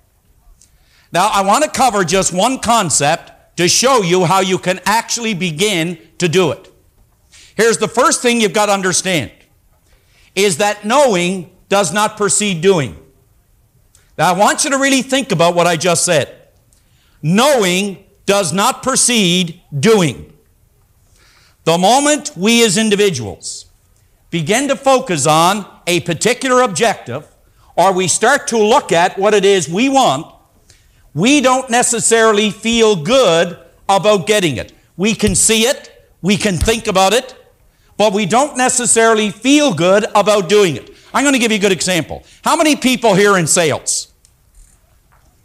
That's a few. The rest of you beware. Now consider this for a moment. How many people here really get up, enthusiastic, and enjoy cold calling? How many do not? Now keep your hands up, the ones who do not. Is it true, though, that you know you must do it? Isn't it true that you would like to feel comfortable doing it? The moment that you start to go out cold calling, or as Paul mentioned yesterday, meeting that particular girl. Okay, put your hands down now. Or meeting that particular guy. That is suddenly a demand that changes your rate of vibration, or changes, you could say, the way that you feel. Now, consciously, you know what you have to do. You know what it is you're working toward. You know what it is you want, but inside there's a feeling, an uncomfortable feeling, or you could say a rate of vibration giving you feedback, telling you why you can't do it. Now, this is what you have to do in very, very simple terms. How many learned to drive with a stick shift? Do you remember what it was like? Now, isn't it true that consciously you had all the knowledge to drive that car? Yes, no? And you get in there, and you're anything like me, you had a person sitting beside you. And they said, now here's what I want you to do. They're giving you instructions. They said, I want you to put the foot in the clutch, put the other one in the brake. Hold both hands in the wheel. Then reach over, make sure you pull this thing up, put it down there in the first, reach over and start the car. Now, as soon as you got to start it, make sure you keep one foot in the clutch, the other one in the brake. Now, as soon as you're all ready, I want you to let your foot off the clutch just a little bit. As soon as you do, take foot off, brake, same time, get a little bit of gas. Get it going about 10, 15 miles an hour. Now, keep in mind now what you got to do. As soon as you get it going 10, 15 miles an hour, the engine starts to roar. So what do? Take foot off the gas, put the one in the clutch, put it up there in a second. Take foot off the clutch again, put it back in the gas. Get it going to about 20, 25. Now, be careful now. You don't want to go too far because the engine will start to roar again. You burn the engine out. So I'm sure as soon as you do that, you put your foot in the clutch again. Take foot off the gas, though, at the same time, and you put it down there in the third, take it back off the clutch again, put it back in the gas, you get it going. You got it? Got it. Now, they said, now, just before you pull out, I want you to be careful now. I want you to take one hand, put it over here behind me, keep the other one on the wheel, keep one in the clutch, keep the other one in the brake. Now, they said, as soon as you relax, take this hand back here and take it, grab it down there where it was in third, put it up there into first, put your hand back here, now you got it back up there in reverse. Now, keep your hand in the wheel there, keep the other one in the clutch, keep the foot in the brake, and then start to let it off the clutch just a little bit. As soon as you do, put it in the gas. But just before you do that, make sure you look this way. No cars coming that way. No kids in front. Make sure you look this way. Somebody may be walking behind the car. Now, as you got this here thing going, you're standing like this. What I really want you to do now, as soon as you back that up a little bit, make sure you put your foot back in brake, but make sure you put it back in the clutch again, and put your hand back over, pull it down in the first. As soon as you do that, take it off the clutch, off the brake, then get it going in the gas, go through the same procedure, hit the clutch, put it back up there in a second, take it off the clutch, put it back in the gas, get it going again, and take it off what? Off the gas, put it back in the clutch, put it down in the third, back in the gas, and away you go. You got it? Yeah. Now, what actually happened is you had all the knowledge to drive the car. But you know what's interesting? You were not yet in harmony with your idea. But you started to do it not once, but over and over and over again. And as Bob pointed out yesterday, until the idea became fixed, you developed a sufficient number of brain cells to do it. Now think about this. You have got in mind something that we call a goal. Now, where you are today are where your thoughts have brought you. I don't mean sitting in this room, but I mean that everything that you have brought in your life, everything that you have to this point in time is a result, nothing more, of the state of vibration you are in mentally, emotionally, and physically. Now, folks, instead of working so much toward this on the outside, we have to increase our state of vibration in this way. The more and more that you think about where you're going and how you're going to get there, and you go out and act on the idea. And you know, that's the difference. People will not act on the thing they want. They seem to entertain themselves by visualizing that they can have it, how nice it would be to get it, but when it comes to acting on it, their vibration, the way they feel about it, tells them they can't have it. So they spend their life dreaming rather than acting. What was it one time said? And all that was left when his living was through were the mountain of things he intended to do tomorrow. Let me ask you this. What habit patterns do you need to get to where you want to go? What habit patterns do you need to get to where you want to go? I believe it was Oscar Wilde who said one time, why is it that you and I were never told that in our brain we hold, in just one single tiny ivory cell, this kingdom called heaven, or this kingdom called hell? In other words, when you impress your idea, you cause these cells to move at a certain rate of vibration. Do you know when you take an idea and you impregnate it over and over again, you impregnate that idea into one cell. When you impregnate that idea into the cell, that cell is dividing 1 into 2, 2 into 4, 4 into 8. 8 into 16 to 32, 64. And the process goes on at the rate of 50,000 cells per second.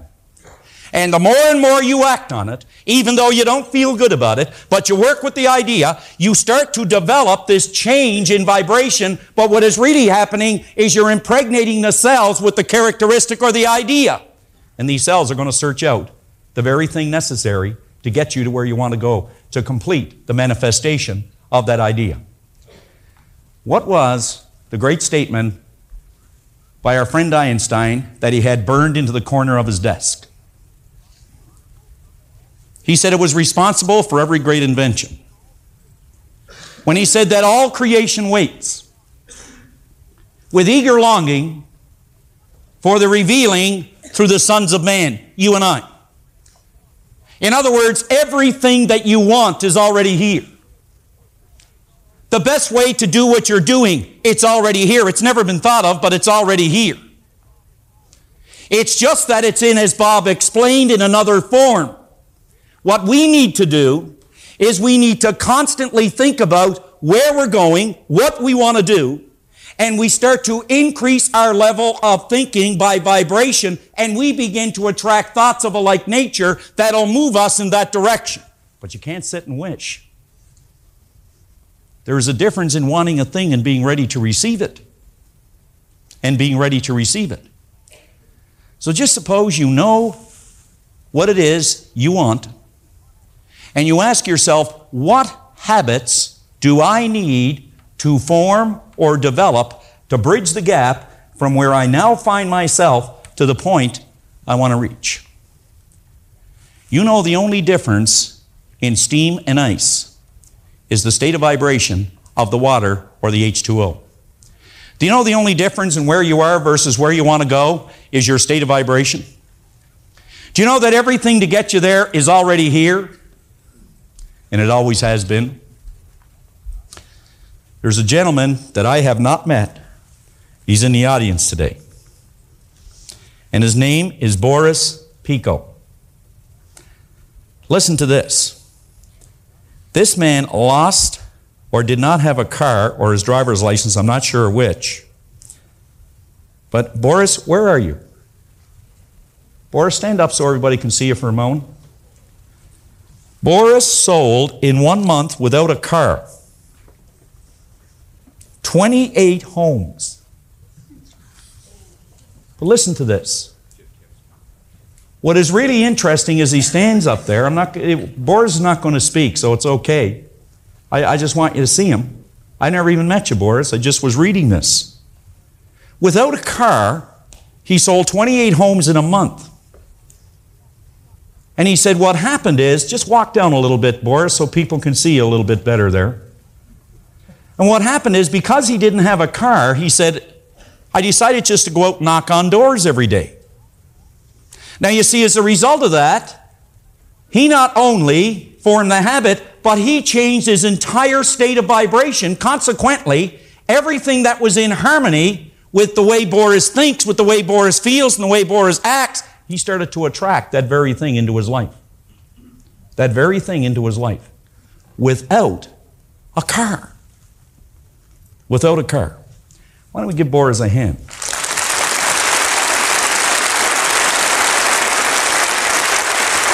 Now, let me tell you one of the reasons I think we don't get to where we want to go. I think it's because we try to be too realistic and too practical about the goals that we set.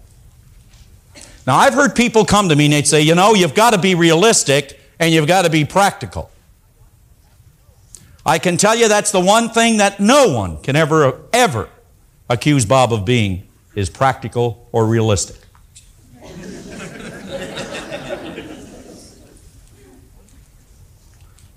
Hans Selye, who was the greatest doctor on stress on this earth, anywhere he'd speak, he would attract some of the greatest minds from all over this earth. And I've carried this around with me for a long time, this statement by Selye. And Selye said that he found beyond a shadow of a doubt that practical and realistic people are not as practical and realistic in the long run of life as the dreamers who pursue their dreams. There's an article about a man on here who applied to every United States medical school and was refused by every single one of them, telling him he would never be a doctor. Now keep in mind, the idea that he held was searching out in all these cosmos, every corner of these cosmos, to find a way for that idea to become a reality. And they all rejected him. And almost say the idea doesn't work. And then he wrote it once more. He did it again. They rejected him the second time. And then he wrote once more, and they rejected him the third time. Don't you think that was enough to change his state of vibration? Don't you think that was enough for him to turn his desires inward and give up on the goal or the idea? They say depression is energy at its lowest state of vibration. They say that success is energy at its highest state of vibration. Happiness, joy, is orderly vibration. Well, I took this idea because this man, I think you know, as the man with the first artificial heart. In other words, he invented the first artificial heart. Anybody know who I'm talking about? Dr. Jarvik. 3 times he was rejected. But he kept on and he kept on and he made it.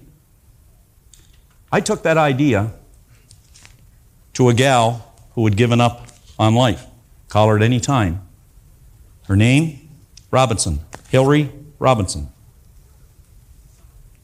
Hillary was not in the healthiest state at the time. In other words, her state of vibration was very low because Hillary stopped looking in the direction that she should have been looking in. She wasn't expecting things to happen in her life for a happier, for a healthier, for a more productive life. She was not looking for it. Consequently, she wasn't getting it. And as we started to talk to Hillary, remember what I pointed out here? That every thought changes the rate of vibration. You see, if I were to take someone right out here on the platform and I started to get you to build a picture on the screen of your mind about something that is pleasant, that is enjoyable, something that you truly would like to have, you truly would like to be, you would change your state of vibration. If you can maintain it for a period of time, you would enjoy it longer. If you can maintain it for an additional period of time, not only would you enjoy it longer, you'd start to meet people like you. You'd start to bring things consistent with that rate of vibration or state of vibration. In other words, your outside world would change because your inside world has changed. Because your inside world has changed. You could call her at any time. Because you know what happened to this young lady? I'm not going to read her goals and the things she's achieved, but we sat beside her and she listed all of her goals, 10 of them. While she was in that negative state of vibration, we were able to get her to see herself in a different light. She started to list the goals, and she's achieved every single one of them, and I'll throw one more in as a bonus.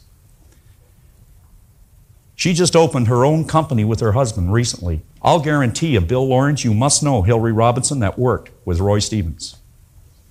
Everything changed when her state of vibration changed. And when your state of vibration changes, it changes as a result of your attitude changing. In other words, your thoughts, your feelings, and your actions, when they change, your whole energy that's being expressed begins to change. Now, on page 46 at the very top, on vibrations and goals, numerous times in other programs it has been suggested that everything you are seeking is seeking you. Think about that. I just mentioned that you are today where your thoughts have brought you. Because as we think, we actually travel. As we think, we travel. We may be able to stand still physically, but we are forever moving in thought. we are forever moving in thought toward that which we most secretly love, be it base of beautiful or a mixture of both. For we always gravitate towards that which we most secretly love. Always do. Even the things we don't like are the things we love. Otherwise, we wouldn't have them. It was suggested that we already have everything that we want. You don't have to get anything. It is simply a matter of becoming aware of what you already have, for it is within. It's with you always. If energy is neither created nor destroyed, everything you will ever want is already here. Now think about that. A higher rate of vibration always destroys a lower rate of vibration. If we have negative things in our life that we don't want, we need only go to a higher order of vibration. Now here are some questions you must answer, because it'll tell you what state of vibration you're in. Suppose I were to ask you, do you hate misery more than you love happiness? Do you hate poverty more than you love prosperity? Do you hate disease more than you love health?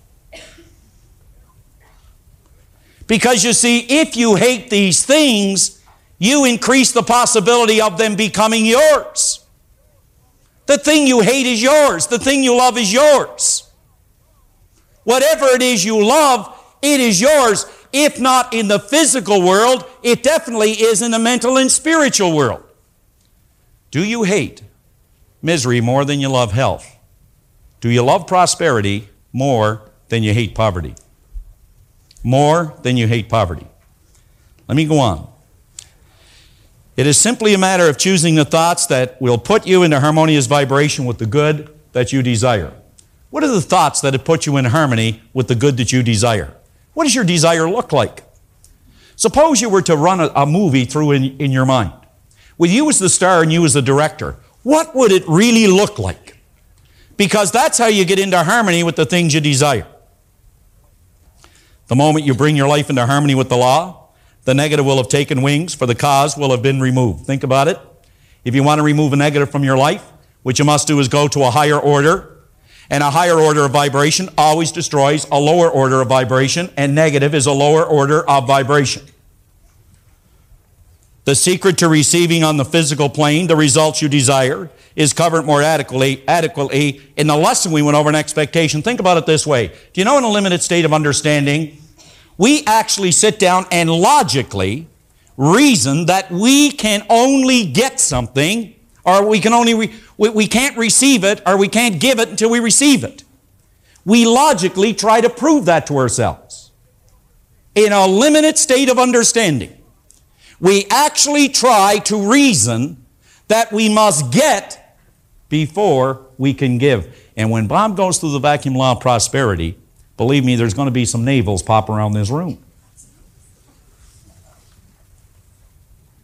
Some navels pop around this room.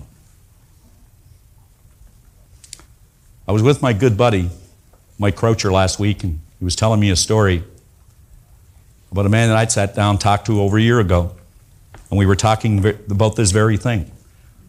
I said, you know, my friend, you're in a very negative state of vibration, a very negative vibration.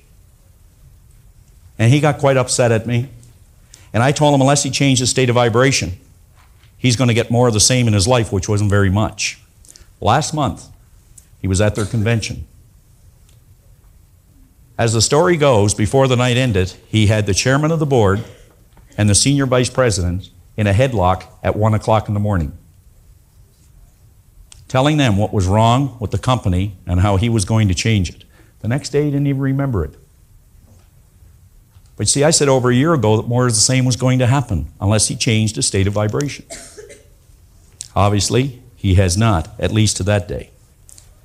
So this lesson then is designed to help you understand how to get into harmonious vibration with the good that you desire, and then how to stay in that state of vibration. Think about it this way. There are people that come to me and say they're looking for the right mate. How can I find the right mate? Well, what you do is be the right mate. You see, you don't get what you want, you get what you are. And when you become in spirit, when you become mentally, when you become spiritually, when you become emotionally involved in what it is you want, you become that person that would have it. You become that person that would have it.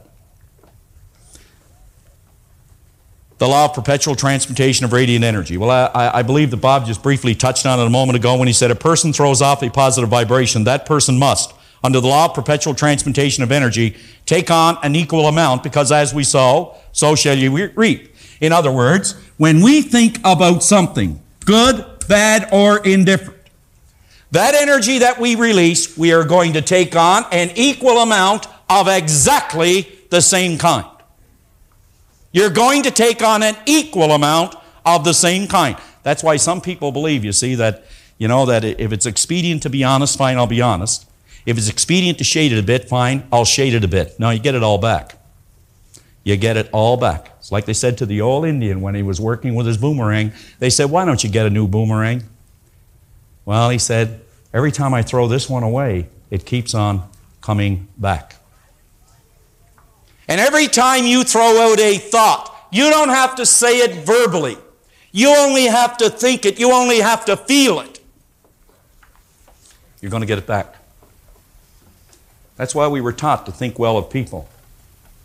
To think well of people. So the law of perpetual transmutation of radiant energy, what does it teach us? Well, you see, if I were sitting down and I were talking to Brian, as a matter of fact, I meet a lot of people in my life, and if I ever wanted to be like anybody, I mean really like someone, and their attitude and just their presence and their well-being, I think it'd be Brian. A more pleasant guy, his state of vibration is so good. He has such a beautiful state of vibration. You just feel it when you're around him. It makes you feel comfortable. You like yourself because you met him. That's because, you see, he makes you feel good about you. Now you think about this, and then I'm going to bring this in for a landing. People go out and they say, I'm going to try this about giving and receiving. I heard this Proctor and Canary said that if you just go out and do the best you can for people, you're going to get it all back. They said it, so it must be. And I've watched people go out, like Tammy, and they give their best, and doesn't come back. And then I watch someone else will go out, and they'll give a person the best they've got, and they'll give them all the knowledge, all the information they need, and the person will stroll down to someplace else and buy what it is they want. And you say, that's it, I'll never do that again as long as I live. They were wrong. I'll never go to one of those seminars again, it's all a pile of. Let me ask you something. Have you ever received anything just like that? You never asked for it. You never really expected it. It could have been a sale where someone just walked in and said, I'll take 4 of those. And you go, you'll never believe what a coincidence. Did I ever get lucky today? Someone walked in and bought it all. Has that ever happened to anybody where you made or something happened, you weren't expecting it totally? That ever happened to anybody? Am I the only one? I was going to ask how many people know how to hold up their hands. But now think about this. Your responsibility is just one. Just one. If you can understand that every thought changes your state of vibration, every thought you entertain, that means that the only responsibility we have is to put it out. To put it out. Universal principle, spirit, whatever that which is. The no thing, as Edison called it. It will reciprocate in like kind, but it does not say when or from where or through whom it is coming back. Please understand that. If I give the best I've got to Jim, I may get it back from Brian. Spirit, universal intelligence, it will determine whether I'm getting it back and when and how I'm going to get it back. I'd give anything for a young person to understand that. Because you don't get it back from the person you've given it to doesn't mean you're not getting it back. Your responsibility is to put it out. Universal intelligence will determine how, when, and through whom it is coming back. It is coming back. I'm sure that years ago in 1975 down at the Hyatt when Bob was sitting down with Paul Hutsey, that never in his wildest dreams did he ever think he was going to get back a lot of the things that he was putting out at that time. He just knew he was getting it back, but he didn't know when. But it still is. It still is. So let me ask you this. If you don't like what you're getting back in your life, I'm going to ask you, have you examined lately what you're putting out? And how you examine what you're putting out is you ask yourself, what is my state of vibration? What is it? Well, here's how you tell. What are my thoughts, feelings, and actions toward my personal life? What are my thoughts, feelings, and actions toward my business life? What are my thoughts, feelings, and actions toward my family life? That's how you tell. That's not difficult to do. And that'll tell you what your attitude is, what your state of vibration is, and it'll tell you why you have the things that you actually have. You may want to review that part that John just covered, and most certainly reread page 46, and jot down the notes that come to your mind as you relate the message or the ideas on that page about vibration and goals to your own specific situation. We've given you some suggestions on other goals. We've suggested trips, cars. It may be furs or jewelry. Watch this, and then prepare yourself as we bring this in for a landing on the last cassette. There's some interesting information that I think you'll even find fascinating. Holding on to the key, ready to unlock your destiny. The secret is yours to find, a secret that we share with all mankind.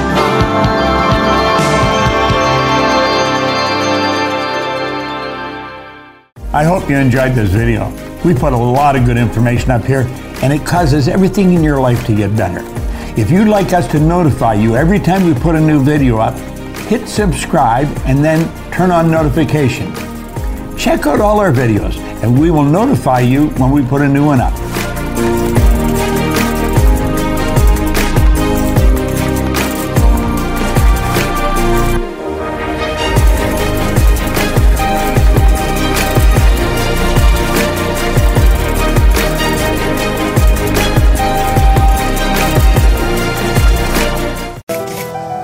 Hey everybody, it's Antonio T. Smith Jr.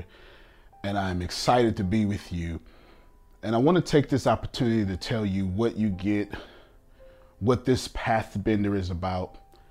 Can you really change your life? Can I change your life? Can you bend your path? And I want to talk about 4 things that help you understand how I've come up with Pathbender and how the idea of actually bending your path is not only realistic, but it's realistic for you.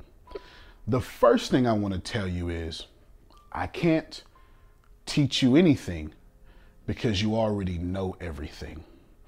There is something so different about you. Something about you is so fundamentally different that if I disassemble you and put you back together, you won't have life. You don't work like the cameras recording me or the lights around the studio. Something about you is different. So if you hear me say anything in these 4 things that I want to tell you, the first one being you already know everything, if it feels like you're remembering, if it feels good to your soul, if it feels well with your being, that is how you know it is true. And the first thing that I'm telling you, it is true that you know what I'm about to say. You've just forgotten. There are distortions over you, and these truths that have escaped you are finding their ways back to you. And I am just your guide back to your compass. It's the first thing. So in truth, something about you understands you can bend your path. Maybe you haven't thought of it, or maybe you've been thinking about it and now it is here. And it is my most gracious honor to be the person you're listening to and to be the soul that's intertwined with your destiny.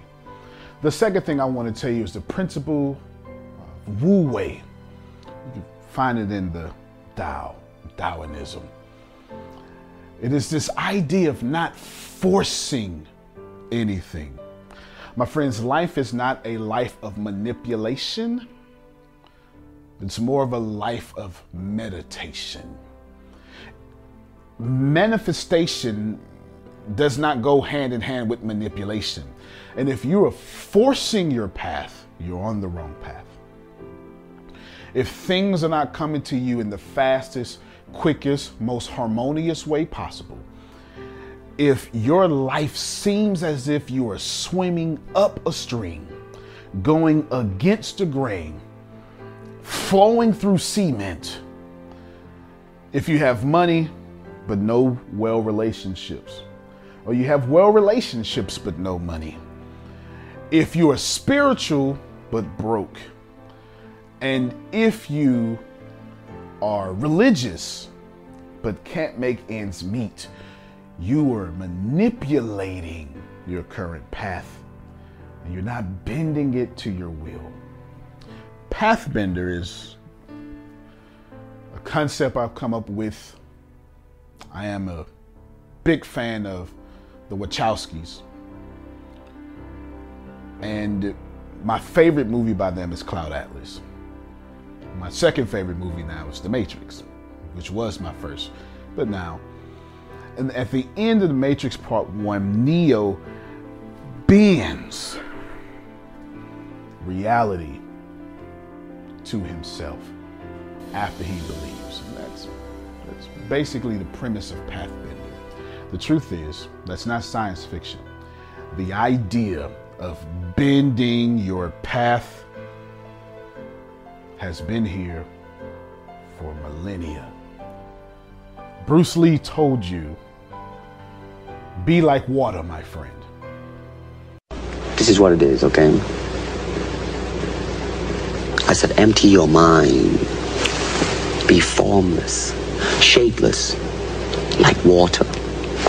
Now you put water into a cup, it becomes the cup. You put water into a bottle, it becomes the bottle. You put it in a teapot, it becomes the teapot. Now water can flow or it can crash. Be water, my friend. All these things are important. So this idea of Wu Wei is about you not forcing. And Pathbender is you finding your own path and you're not forcing the events you want. You're not manipulating the events you want. You are creating the events you want. You are the greatest creator to ever live on this planet, and no one can create better than you, not now or ever. The third thing I want to tell you, and this may come as an offensive shock to some, but you are God. You are this life-giving force, and I want you to think about it.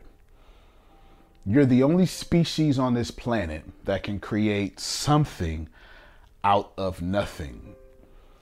For theologians, way back in antiquity, there's a Latin phrase called ex nihilo. It is a phrase that means out of nothing, and how God created this world ex nihilo, out of nothing. And the only life force on this planet that can take nothing and then make a masterpiece is God. but you've been doing that since the day you've been born. Take a piece of paper that has nothing there, and out of nothing, J.K. Rowling wrote Harry Potter. Robert Greene wrote 48 Laws of Power. Out of nothing, Steven Spielberg produced movies. Out of nothing, does Denzel create characters that we remember forever. This idea of out of nothing. And you're the only one who can do that. Goldfish can't. Lions cannot. Just humans. You are God. You can find that in Christian texts, in which in the book of Mark, the writer exclaims a question by the disciples as they turn towards Jesus. And they ask, what manner of man is this, that even the winds and the waves obey him? Now, this isn't Christian only thing. You don't have to be Christian, Jew, Muslim to get this. The writer is explaining that even the people the ascended master Jesus was with on a daily basis had no idea who he was. He was not a man. He was God in man's flesh. And I say the same thing to you. You're not a man. You're not a woman. You perform miracles on a daily basis. What manner of man are you that even blank pieces of paper respect your creative power? And the last thing I want to tell you is Pathbender is about becoming a force to be reckoned with. Scientifically, there's a formula for force. You can look it up yourself. Force equals mass times acceleration. We must talk for a little bit. In order to become a force, you need mass multiplied by acceleration.